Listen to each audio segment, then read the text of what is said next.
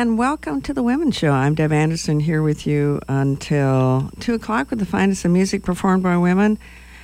And we were just listening to some EllaHarp, who is our interview person today, Vic Valverde, who's going to be doing the interview. We listened to, starting with the album Who Asked You Back, we listened to It Ain't Working. After that, Screaming Into the Void, title track from Screaming Into the Void, and then ended with Bittersweet. And Vic, I'm going to hand it over to you. And Ella, hopefully you're on the line. She there? Hello? Hi. Hey, oh, there she is. Okay. How are you? Pretty good. Let me just do a little introduction here. I tell you, I am so very, very excited to be talking to EllaHarp today. And I tell you about several years ago when Who Asked You Back first appeared in our library, I was kind of intrigued and listened to it. And I was completely knocked out by it. And ever since then, I've been a very big fan of Ella's music here. So we are going to have an interesting talk with her, I hope. And okay. And later on, I'm going to make a connection between you and me, something we have in common. But I'll tell you about that later. Okay. Let me start right here. You are the granddaughter of Gordon Jenkins, composer, arranger, conductor, who worked with such luminaries as Frank Sinatra, Louis Armstrong, Judy Garland, Nat King Cole, and so many others. Your grandmother, whose name was Beverly, she sang a funny song called Crescent City Blues, and Johnny Cash turned that into Folsom Prison Blues. Isn't that correct? That is correct. Yep. You've done your research. Yeah, well, there's a lot more here. Your grandpa Bill, from the other side of the family, he was a saxophonist, band leader, and for many years he was led the band at Disneyland, the Carnation Plaza. And I remember going with my folks going there when I was just a whippersnapper. And yeah, there was this. No way. That's so cool. Yeah, I remember this band playing. I wasn't into the music, but yeah, I remember them playing. So I probably saw him. And also that's so cool. Yeah. And I think, according to what I read, that the two, they eventually met each other and they had a mutual respect for each other. And as a result, your Grandpa Gordon's youngest son and Grandpa Bill's youngest daughter get married and became your parents. They sure did. They skipped the married part, but they did have me. Oh, okay. Well, I just kind of surmised that. But oh no, it's all good. Okay, it was just the subtext. Yeah, well, also your dad was pretty interesting. He was a sports writer for the San Francisco Chronicle, and I believe that he was also interested in surfing. Is that correct? Yes, he's a fantastic body surfer. Okay, and he's very always been super interested in just the sort of surf scene. So he's done a bunch of writing about surf stuff as well as sports stuff, sort of melding his interests. Did you ever get interested in that yourself? I'm sorry, what was that? Did you get interested in surfing yourself? Oh, surfing, no, not with a board, but I body surf as well. So okay. That's sort of the family angle. My little sister and my older sister both body surf as well, and my mom body surfs too. So we're more of a body surfing family than a surfing family. I prefer sports where the inevitable end is not falling. And so you have two sisters. I only have three sisters. I have two half-sisters, one half-sister on my mom, one half-sister on my dad, and then my mom's husband of many, many years, my stepsister, his daughter, so technically I have three. We're a very American family. Oh, okay. So, I mean, I'm going to ask you the obvious question. How did you get interested in playing the harp?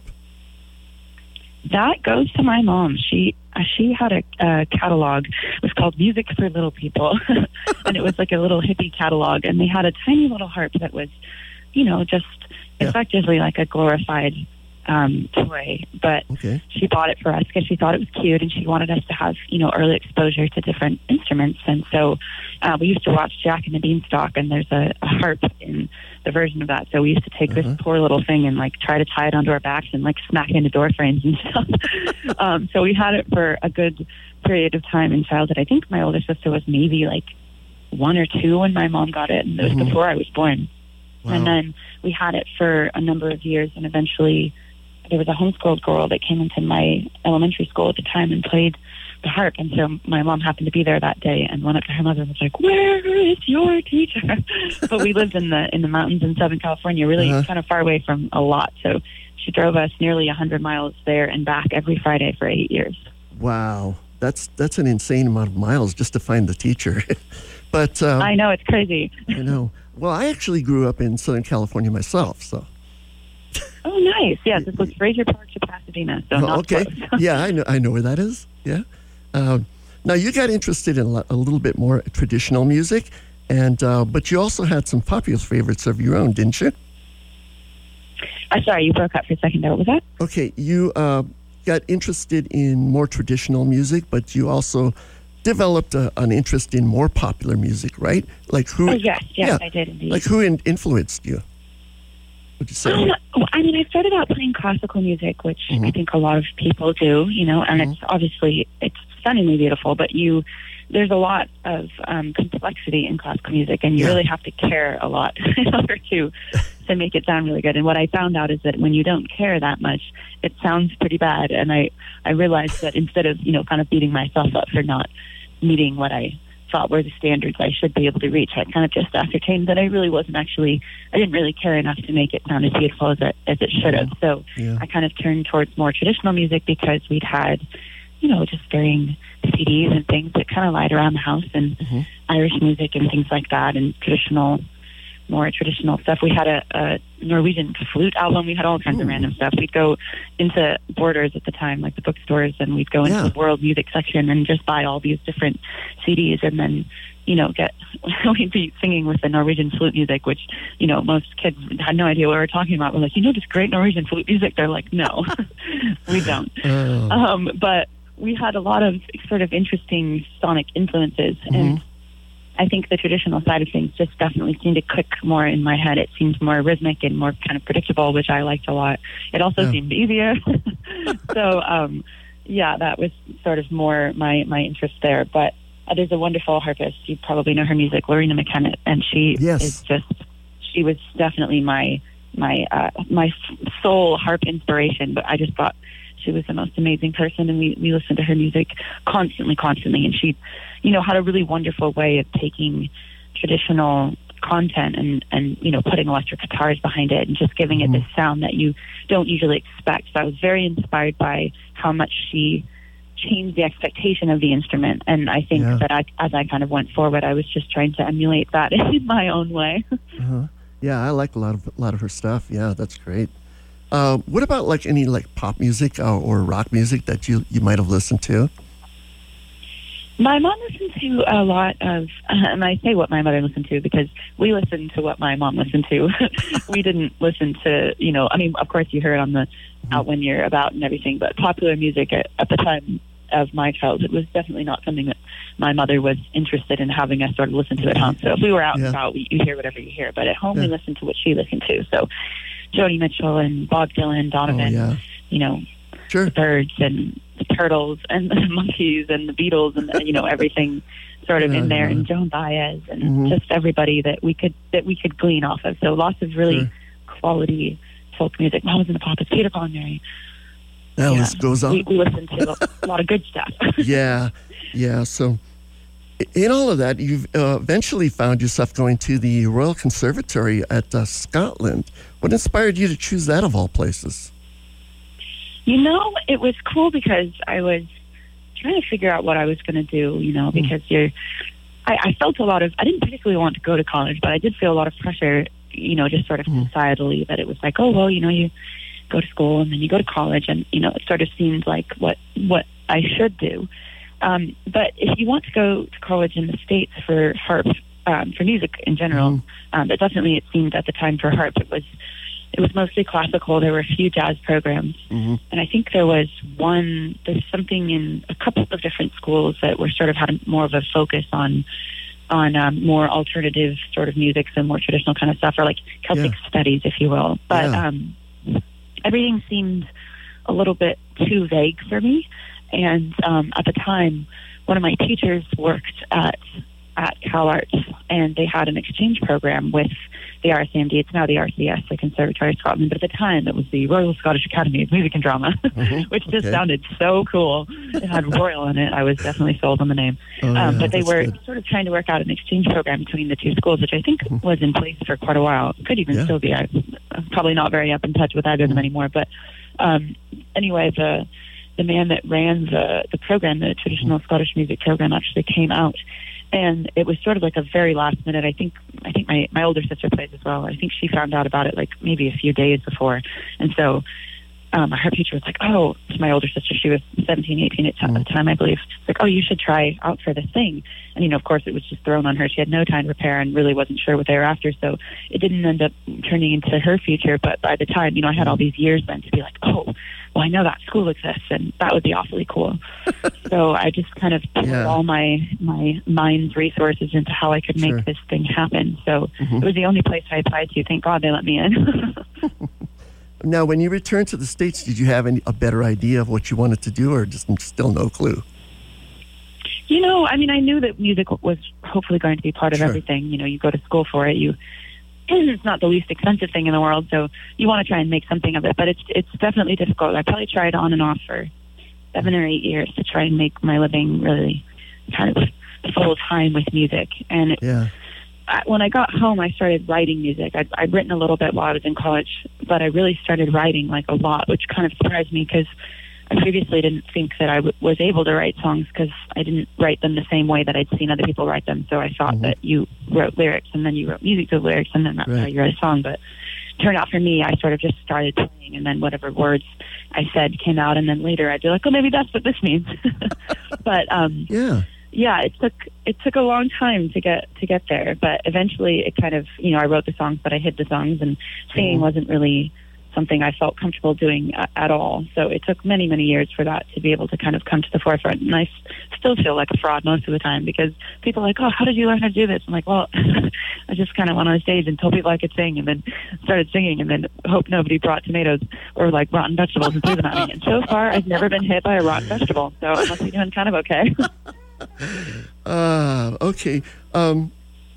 Now, of course, we've talked about this. Well, we want to talk about this. You built your own harp, and it's much smaller than the normal wooden harps. And in your case, you built one that's small and light and enough to travel anywhere, right? That was the goal, yes. And your boyfriend helped you because he's a metal fabricator? Something like that. Yes, he is a wonderful metal fabricator. So I think it was around 2015, I was kind of looking at, how feasible it would be for me to kind of go harder into the music side of things. And, of course, I was very inspired by the people that can take a guitar and put it in the overhead bin and then go wherever they're going and have their instrument with them. And that's actually why I started playing the banjo. Was when I first got home from college, I was so over the harp because I'd played it for so long, and I busked on street corners in Scotland to make my living. So I was just exhausted of music in general, between having to do it because you have to make money to eat and then also needing to do it for school.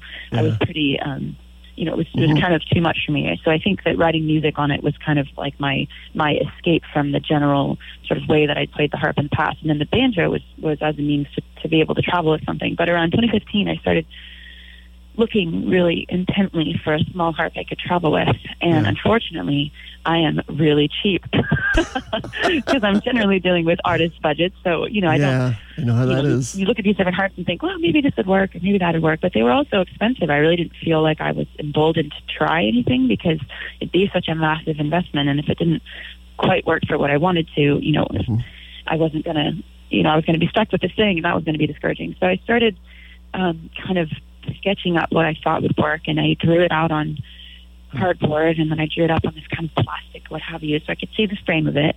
And there's not very much like information for harps online, but I did find like a string calculator, kind of other things. So anyway, it took a long time, but we made one, and then we made two others, and the first one was really unfortunate. But it did sound like an instrument once it was strung. I had to change a lot of things. I used, material that was way too thick, and kind of had to change a lot of different components of it. But the second one was definitely more promising, but the hardware I used was pretty cheap, just to kind of get the idea out and see if it would work. And then the third one was terrifyingly expensive, because the hardware for these things is, I think the levers I use are like, even at the time, like $11 or $12 each, and you got 29 of them, and then you got to have tuning pegs and all the other things that you need, pitch pins and such. So it definitely was an undertaking, but thank goodness that one actually sounds like an instrument, and that's the one I'm still playing now. I have new designs for a third one, or a fourth one, I should say, but haven't quite gotten to it yet. But the one you're playing right now, it just sounds absolutely excellent. I mean, I don't know. Thank you so much. I'm so proud of that thing. Yeah. Change gears for a little bit. You're kind of into that DIY thing. So, but you also built your own house, and I was kind of impressed by that. I actually watched the video tour several times. It was just very entertaining.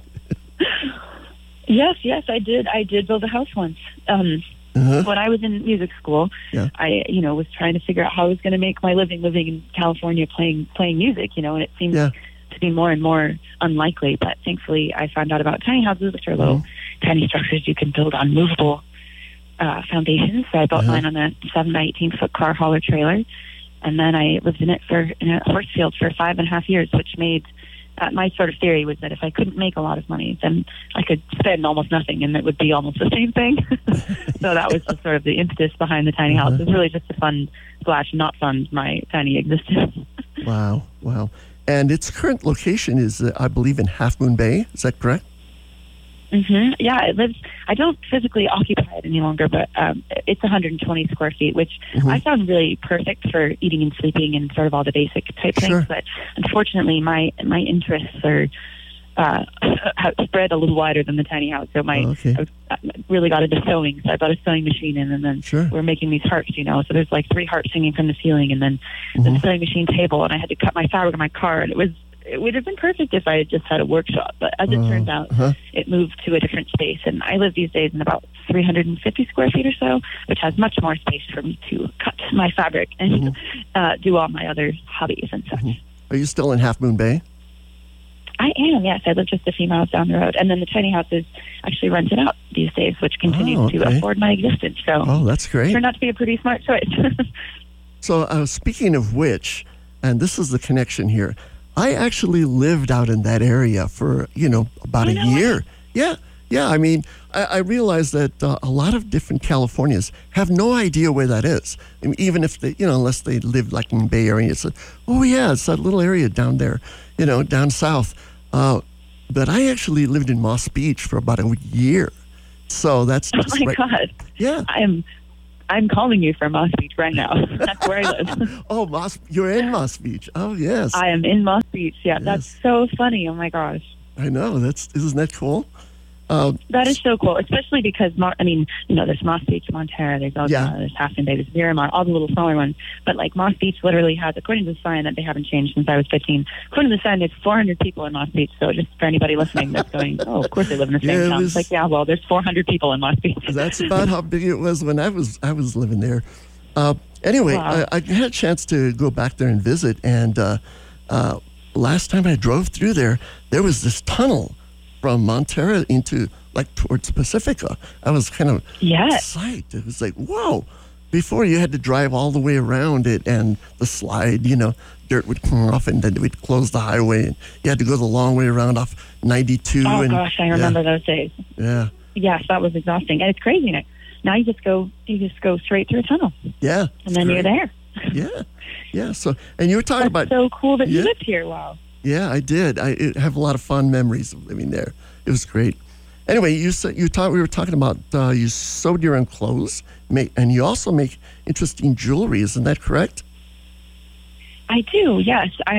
Everything really ties back down to me being very cheap. And but having, unfortunately, specific taste. So the Okay. problem when you are cheap and are specific is you better learn to make your own stuff, because Yeah. it's kind of annoying to people to be consistently like, I have no budget and I want this really specific thing, because nobody really has any time for that. So the best recourse is to learn how to make your own stuff. So Okay. Yeah. I just kind of made jewelry and clothes as I need them, so that I don't have to buy them, because yes, unfortunately, I have these expensive tastes in this very small budget. So I have found a way to make things affordably that I like. And these days I can also, I bring my jewelry with me to my shows these days and get to kind of see where those all go out to different people. So it's a lot of fun. Yeah. I can't help thinking that some of your music is like, even though you're out on the West Coast, it seems almost very suited for the people who live here in the Midwest. It's like, I hope sometime she ever comes out here. That'd be great. Oh, yes. Well, I actually am coming out there. I don't think I've actually had a chance to reach out to Twyla and let her know, but I am actually going to be playing the Kansas City Music Festival, or Irish Festival, I should say, in September on Labor Day weekend. Wow, I'll have to make a note of that. So let me just talk a little bit about your music. Like I said, the first thing I heard was, of course, Who Asked You Back, and after I heard that, it was just completely knocked out. Just wonderful harp playing, this very bluesy, soulful voice coming out. But I felt like, this is very honest, very heartsy, and really emotional. Yet it's just kind of just very sparse.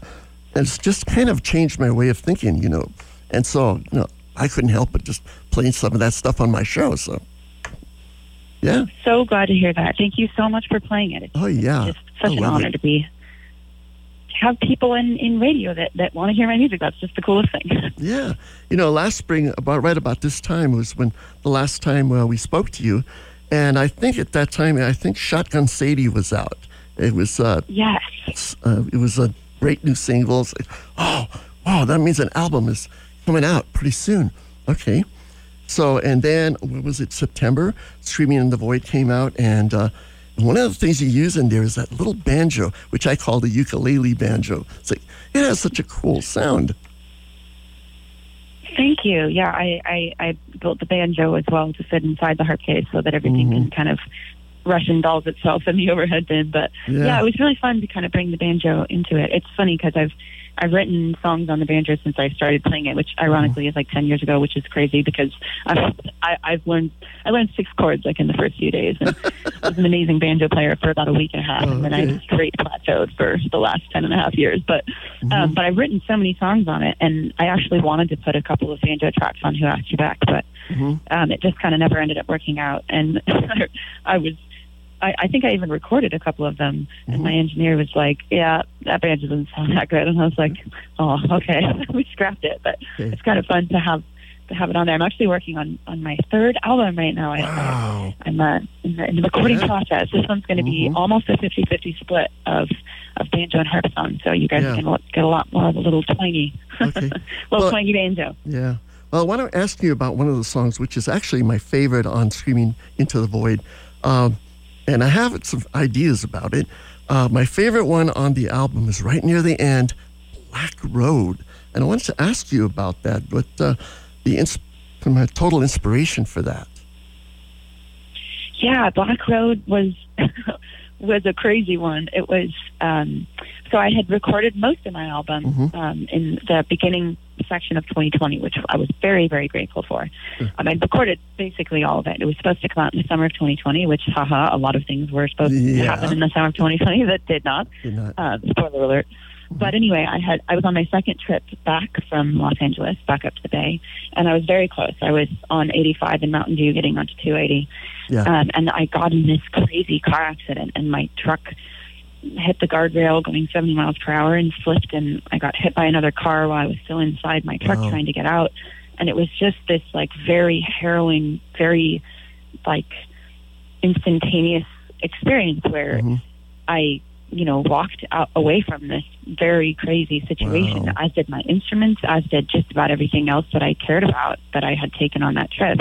And it was just a really bizarre time frame because you look the same.